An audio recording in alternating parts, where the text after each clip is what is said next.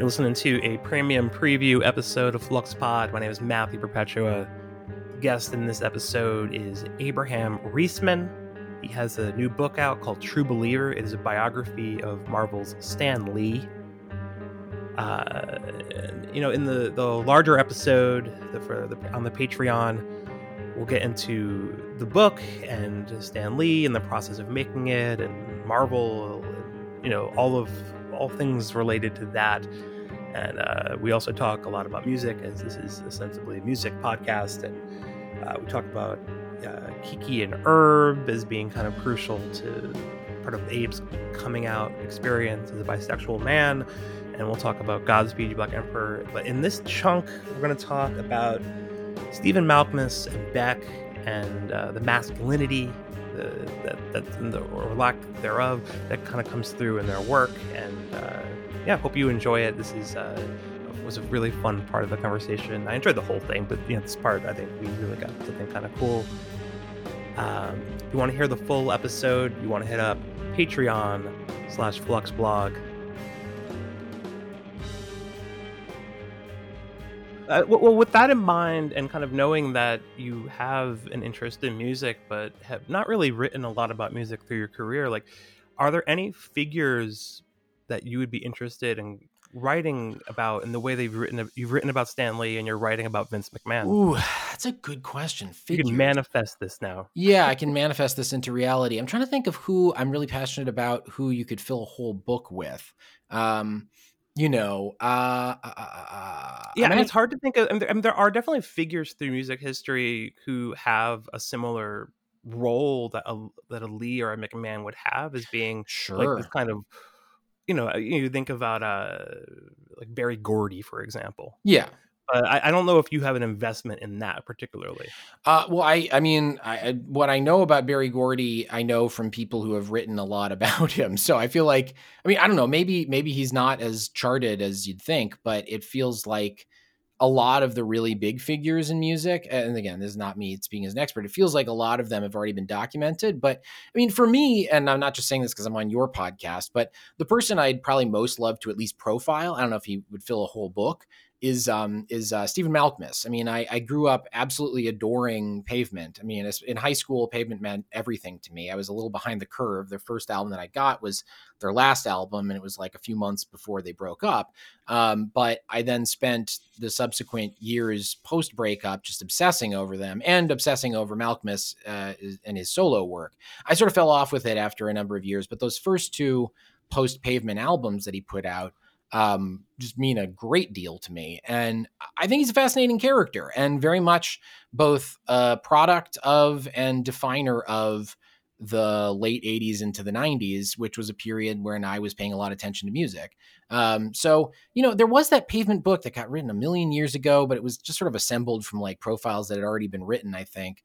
My friend Brian Charles also did the 33 and a third book about Wowie's Out. Oh yes, which I love. I have that on my shelf. Yeah. Remember, I talked to him a little while ago, and he mentioned like that the book was translated into Chinese. It's like one of like 5 or 6 books in that line that was translated into Chinese. I can't remember it was Mandarin or what, but it was. Why? Apparently, there is a market in China for Pavement. I had no idea. That is so interesting. That's a band that I would love at some point to have the opportunity to write at length about. It hasn't, I don't know, for whatever reason, it hasn't happened yet. In the town that I was born, heaven is a trap. It got stuck on the breeze. If you see the driver, but tell him I need help. I need release.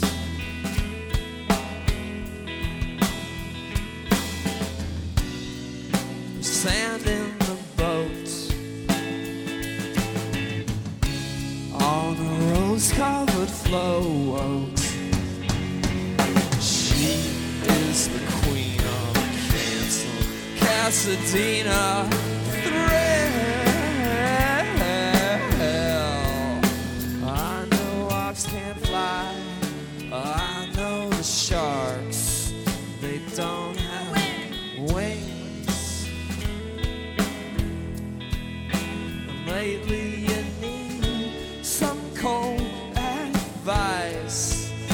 about a few things. What do you feel like your angle on it is? On Pavement? Oh God, I'd have to.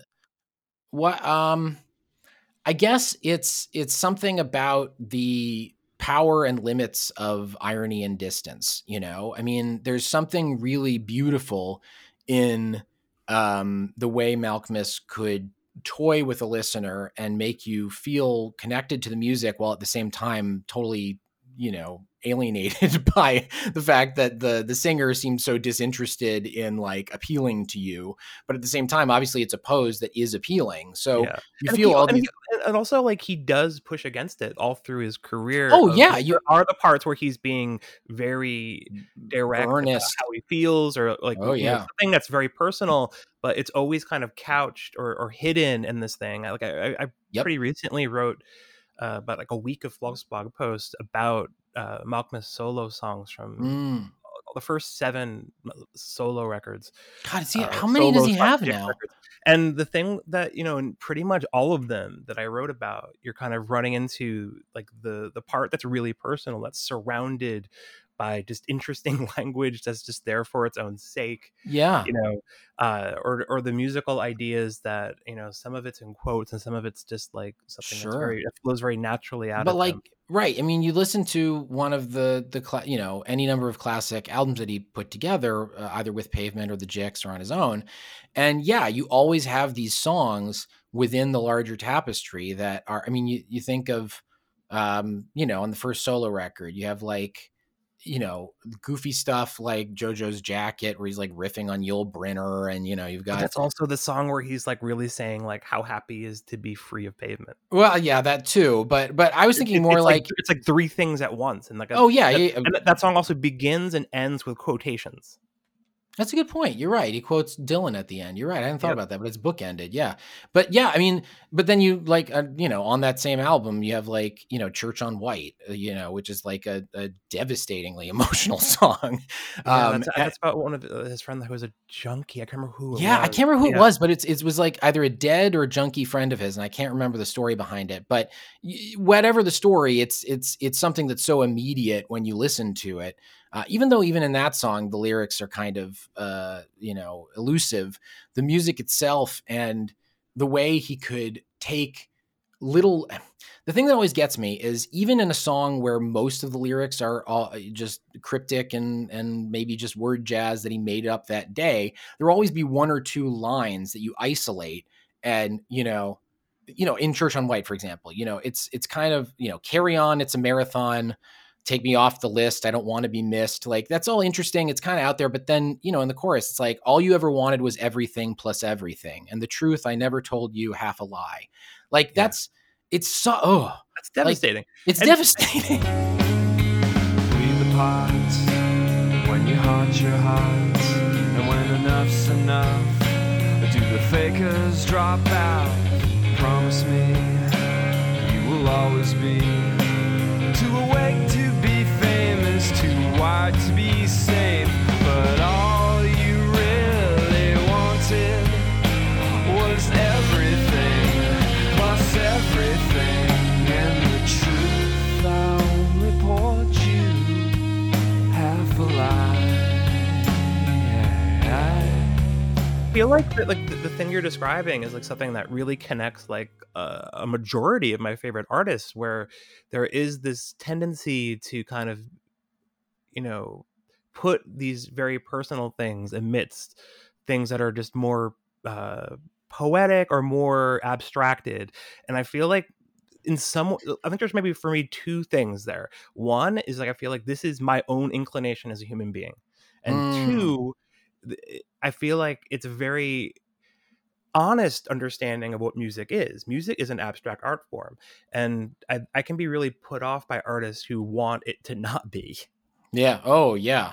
No, I agree. It's a really hard balance to strike, and you know, Pavement was, and Malkmus, but especially back in the Pavement era, it was all about. I mean, that was that was what Alex Ross wrote about them when he wrote about Brighten the Corners. It was all about like the frustration and joy of trying to figure out what the hell these songs are about and whether they're about anything, and whether you're kind of getting conned by Malkmus on some level, where it's like you're really emotionally connecting with these songs that actually have no deeper meaning, and then it's like death of the author. And right, this is what I feel like if you approach him like that, you kind of have to approach everyone like that, and then like popular music falls apart, because popular music is really built around a lot of it's about emotional manipulation in an artful way, and sometimes it's like, nonsense, and nonsense is just kind of inherent to music. Like, it doesn't really matter what kind of music, it's like, because it's musicality.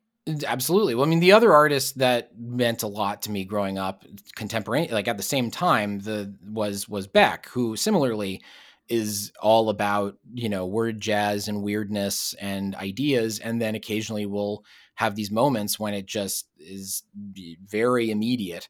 And that the thing with him though is he kind of tends to like split his career into these two poles. He doesn't have it mingle as much as like a Malkmus does. That's a good point.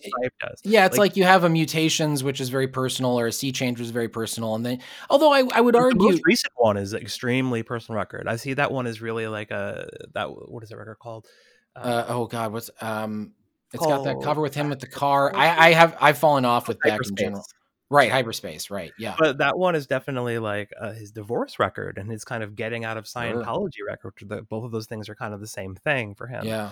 I gotta listen to that. You're making the last Beck song I really fell in love with, and I still freaking love it, is that 15-minute long jam he put together in 2013, I Won't Be Long, which it's great. It's like I've listened to that song 1.5 million times, and I hadn't really been into a Beck song since like really into it in that way since like Sea Change, maybe a couple of things on The Information, but like once you get past a certain age with an artist, you start to feel like, well, was my enjoyment of that artist just because I was immature, or maybe I was really onto something. It starts to accumulate a lot of baggage because you're remembering your youth, and that can be wonderful, and it can also be really awful.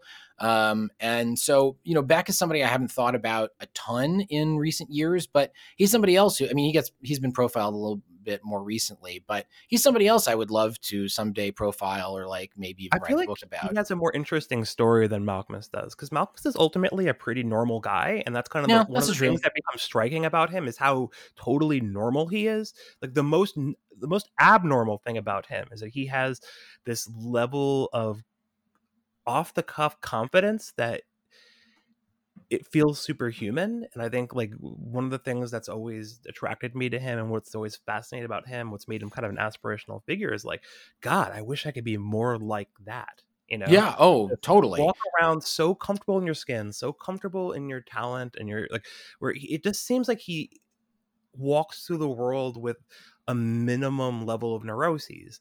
And I think as you get to the more recent records, like he is more forthcoming about those, about having neuroses and things like that, so it could almost be like striking.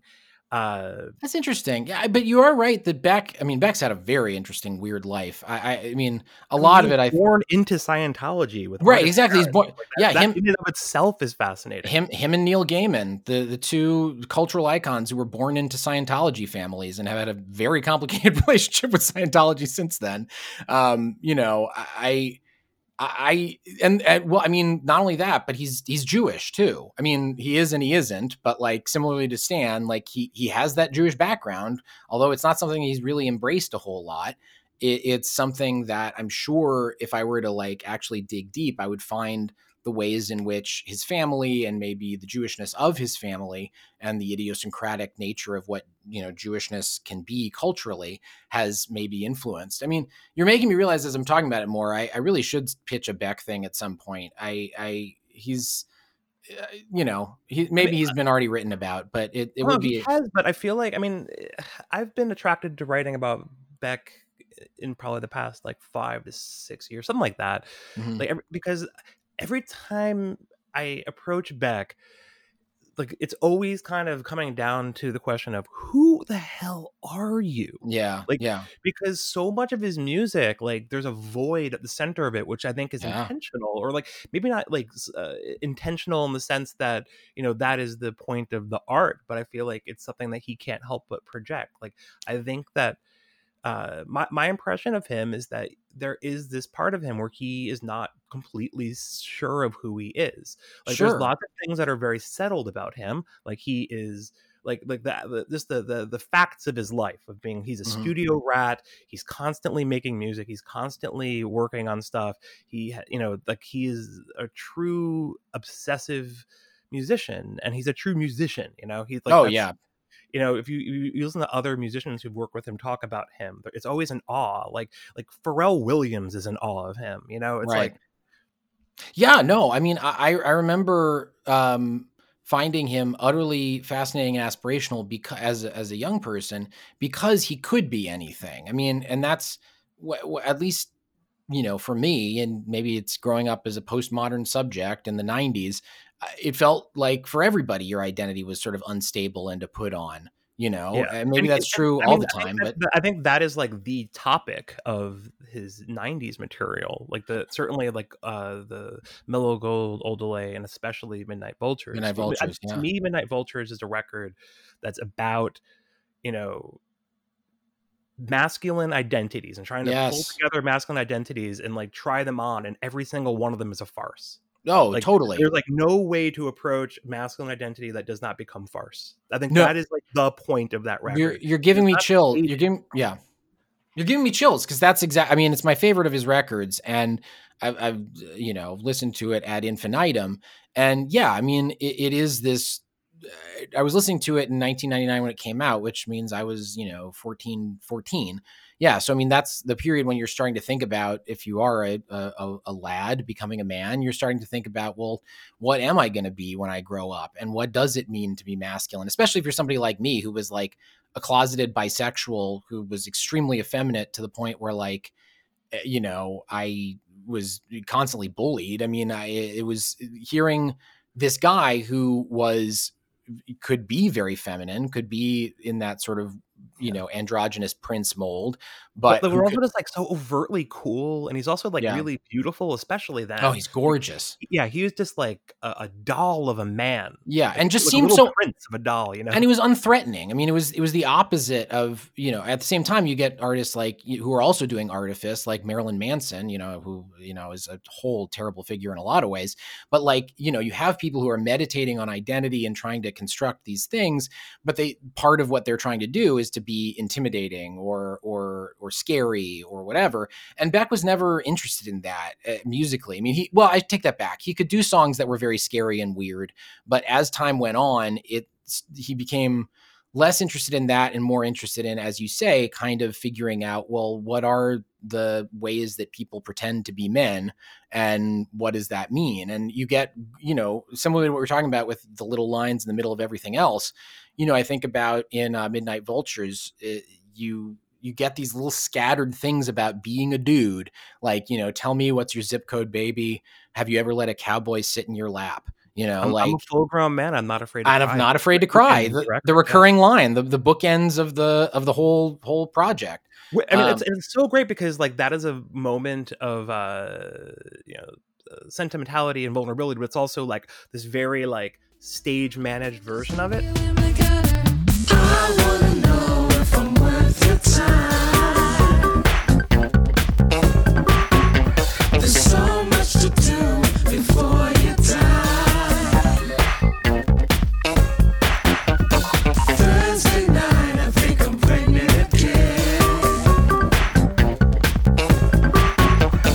Touch my hands if you qualify.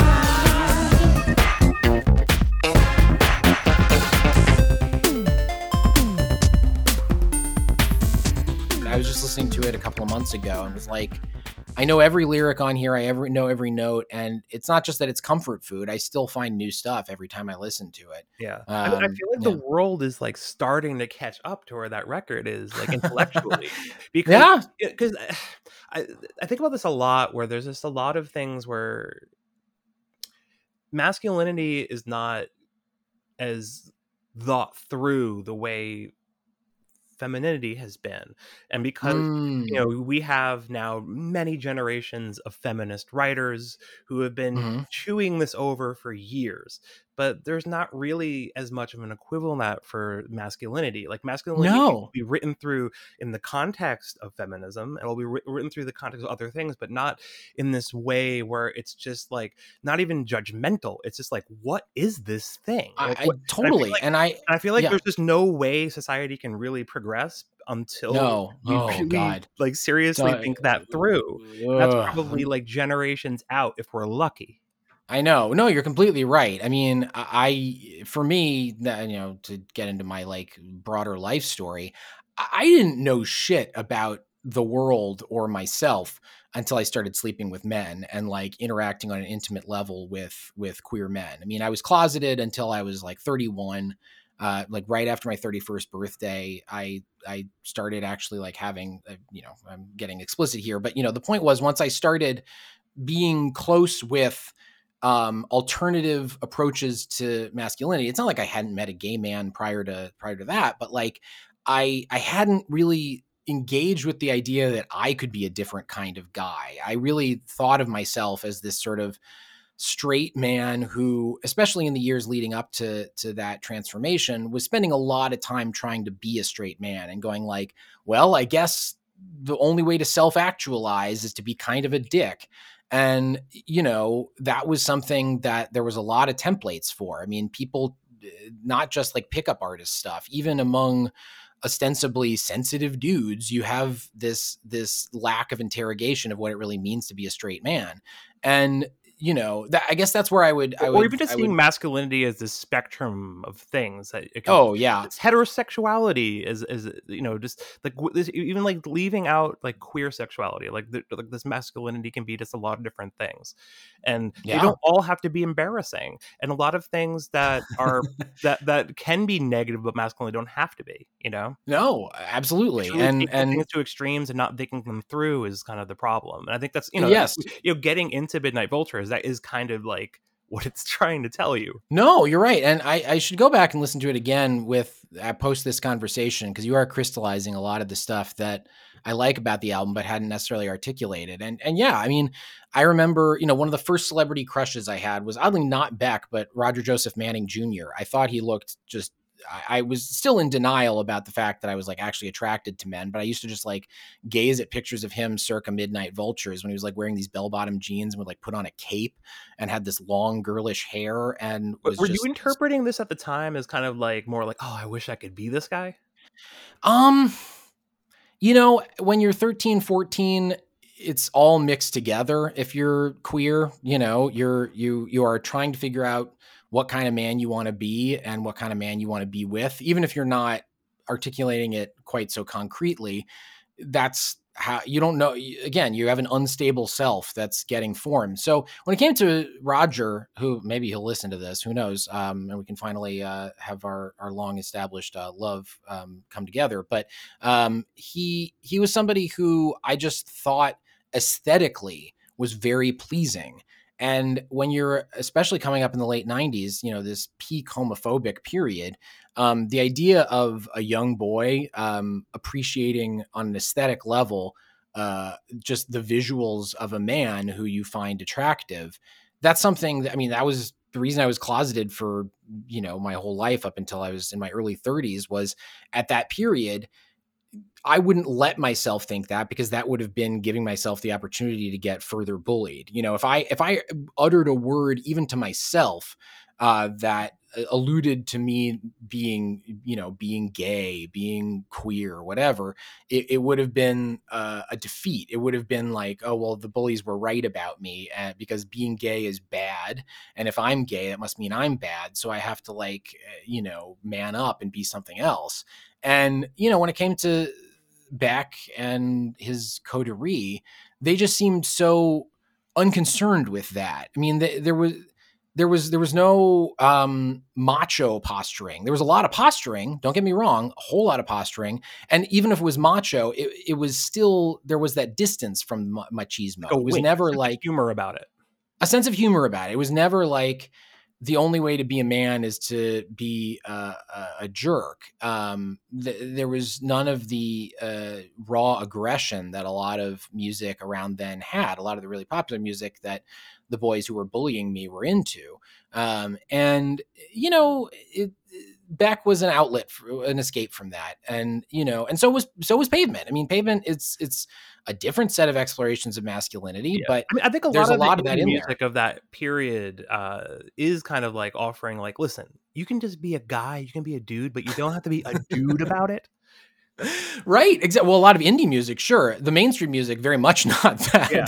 for the most part. Well, Beck was sort of mainstream, sort of indie at the same time. But I mean, and that dates back even pre that period. I mean, I think about, noted, fellow bisexual icon, Michael Stipe. I mean, Stipe is a classic example of somebody who was very into being a man without being the kind of man that you are all too used to and afraid of. And I love that lineage in music. And just talking about it now, I hadn't really put together just how much of the music I liked, especially in my youth, really fell into that set of categories. But it did and continues to do so.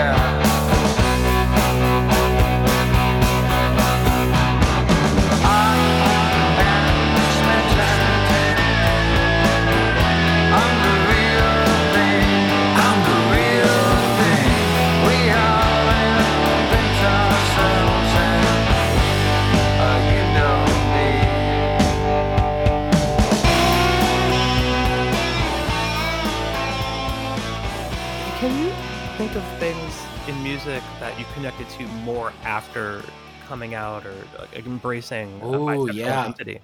Oh, that's really interesting. There were certainly songs that I'd enjoyed, but hadn't felt like they were mine in some level, or it's, of course, there's funny things where there are songs that are thought of as iconically queer, but were actually made by, mostly straight people. So I think of right after I came out, I happened to be somewhere and the radio was playing and Depeche Mode's Just Can't Get Enough came on. And I was like, oh, I can have a different relationship with this song now. This is a song that's been embraced by a lot of queer men for decades. And maybe this can belong to me as well. Or I remember in that same week, it may have also just been on the radio again, I heard Express Yourself, the Madonna song, which is, of course, a totally iconic gay club hit. And again, I was hearing that song and going, maybe I have some purchase on this. Maybe this is not something that's alien to me in my experience. And the image I had when I came out was there's this alternate universe to loop it back to X-Men and everything. There's this alternate universe where I wasn't bullied and decided that I was gay. I think in both of these universes, I went from one extreme or another. And then I like to think that when I came out as bi, it was sort of like synthesizing the two universes. And now we had both gay Abe and straight Abe occupying one body. And it was really emotional to meet gay Abe, to meet this person who could really enjoy a lot of life in a way that I wasn't.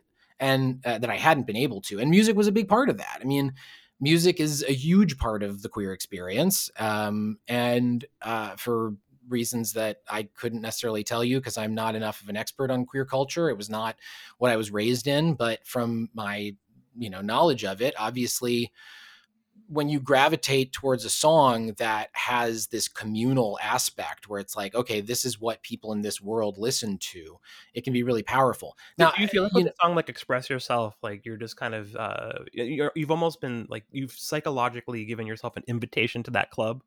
Yeah, exactly. You're I'm listening to it. I'm okay, when she's saying are you ready, girls? She's talking to me, and that means I can start dancing when she gives the cue and the beat drops. And, I'm trying to think of there are like, as queer music, whatever queer music is, as the music that is listened to by queer men has evolved over the years, and now is something that I don't know as much of. It's not something that I necessarily engage with as it's happening contemporaneously, but I very often think about music from the past that has been associated with queer men and sort of trying to figure out where I fit with that. There are like a few really sort of interesting, very queer artists who have made music that I've really gravitated to in the past decade. But, the one I think of is Sion, Ssion, Psy Chic, the song that I think it's a they. I don't remember what their pronouns are, but they recorded this song, and I heard it while I still thought I was straight, but was with I was at the time dating a woman. Well, I don't need a hobby, and I don't want a dog.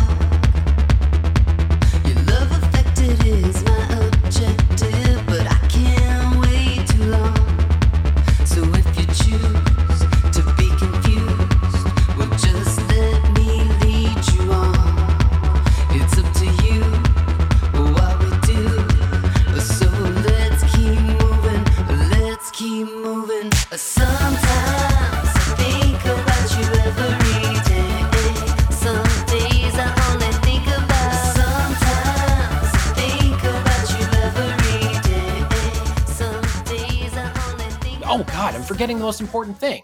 The number one touch point with queer music and sort of queer performance during these years when I thought I was straight, but like would have these really resonant moments with it, was Kiki and Herb, the drag cabaret duo, or drag cabaret is kind of too limiting for what they are. But Justin Vivian Bond and Kenny Melman would make this music where they would take popular songs, or at least pre-existing songs, and reinterpret them as these characters who were very much in this sort of queer downtown scene mold. And I mean, I remember I interviewed, or I produced an interview with Justin Bond in 2009 when I was producing a TV show for New York One. We profiled them.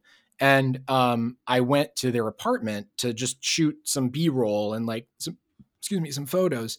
And this is 2009, so it's still many years before I came out. And I remember having this conversation with Justin, just about this, that, and the other thing. I mean, it was mostly just me listening to them tell stories, and especially stories about like growing up and being bullied and being queer and whatever.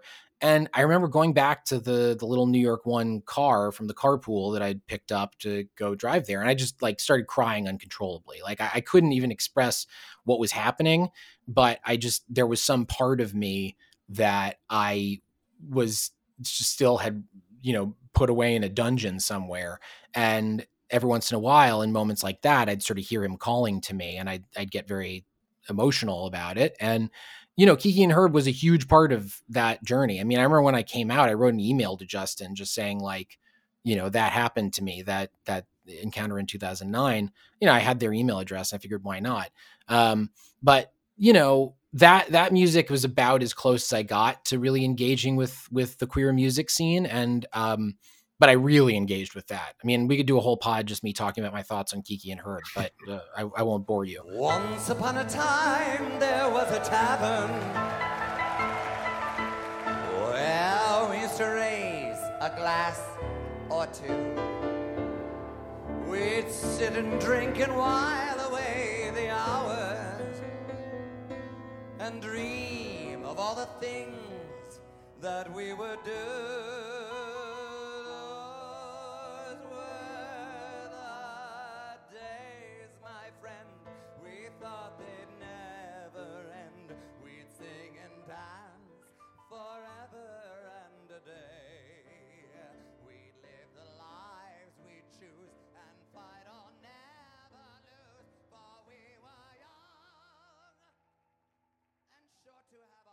Ladies and gentlemen, Michael Cavadias and Rufus Wainwright.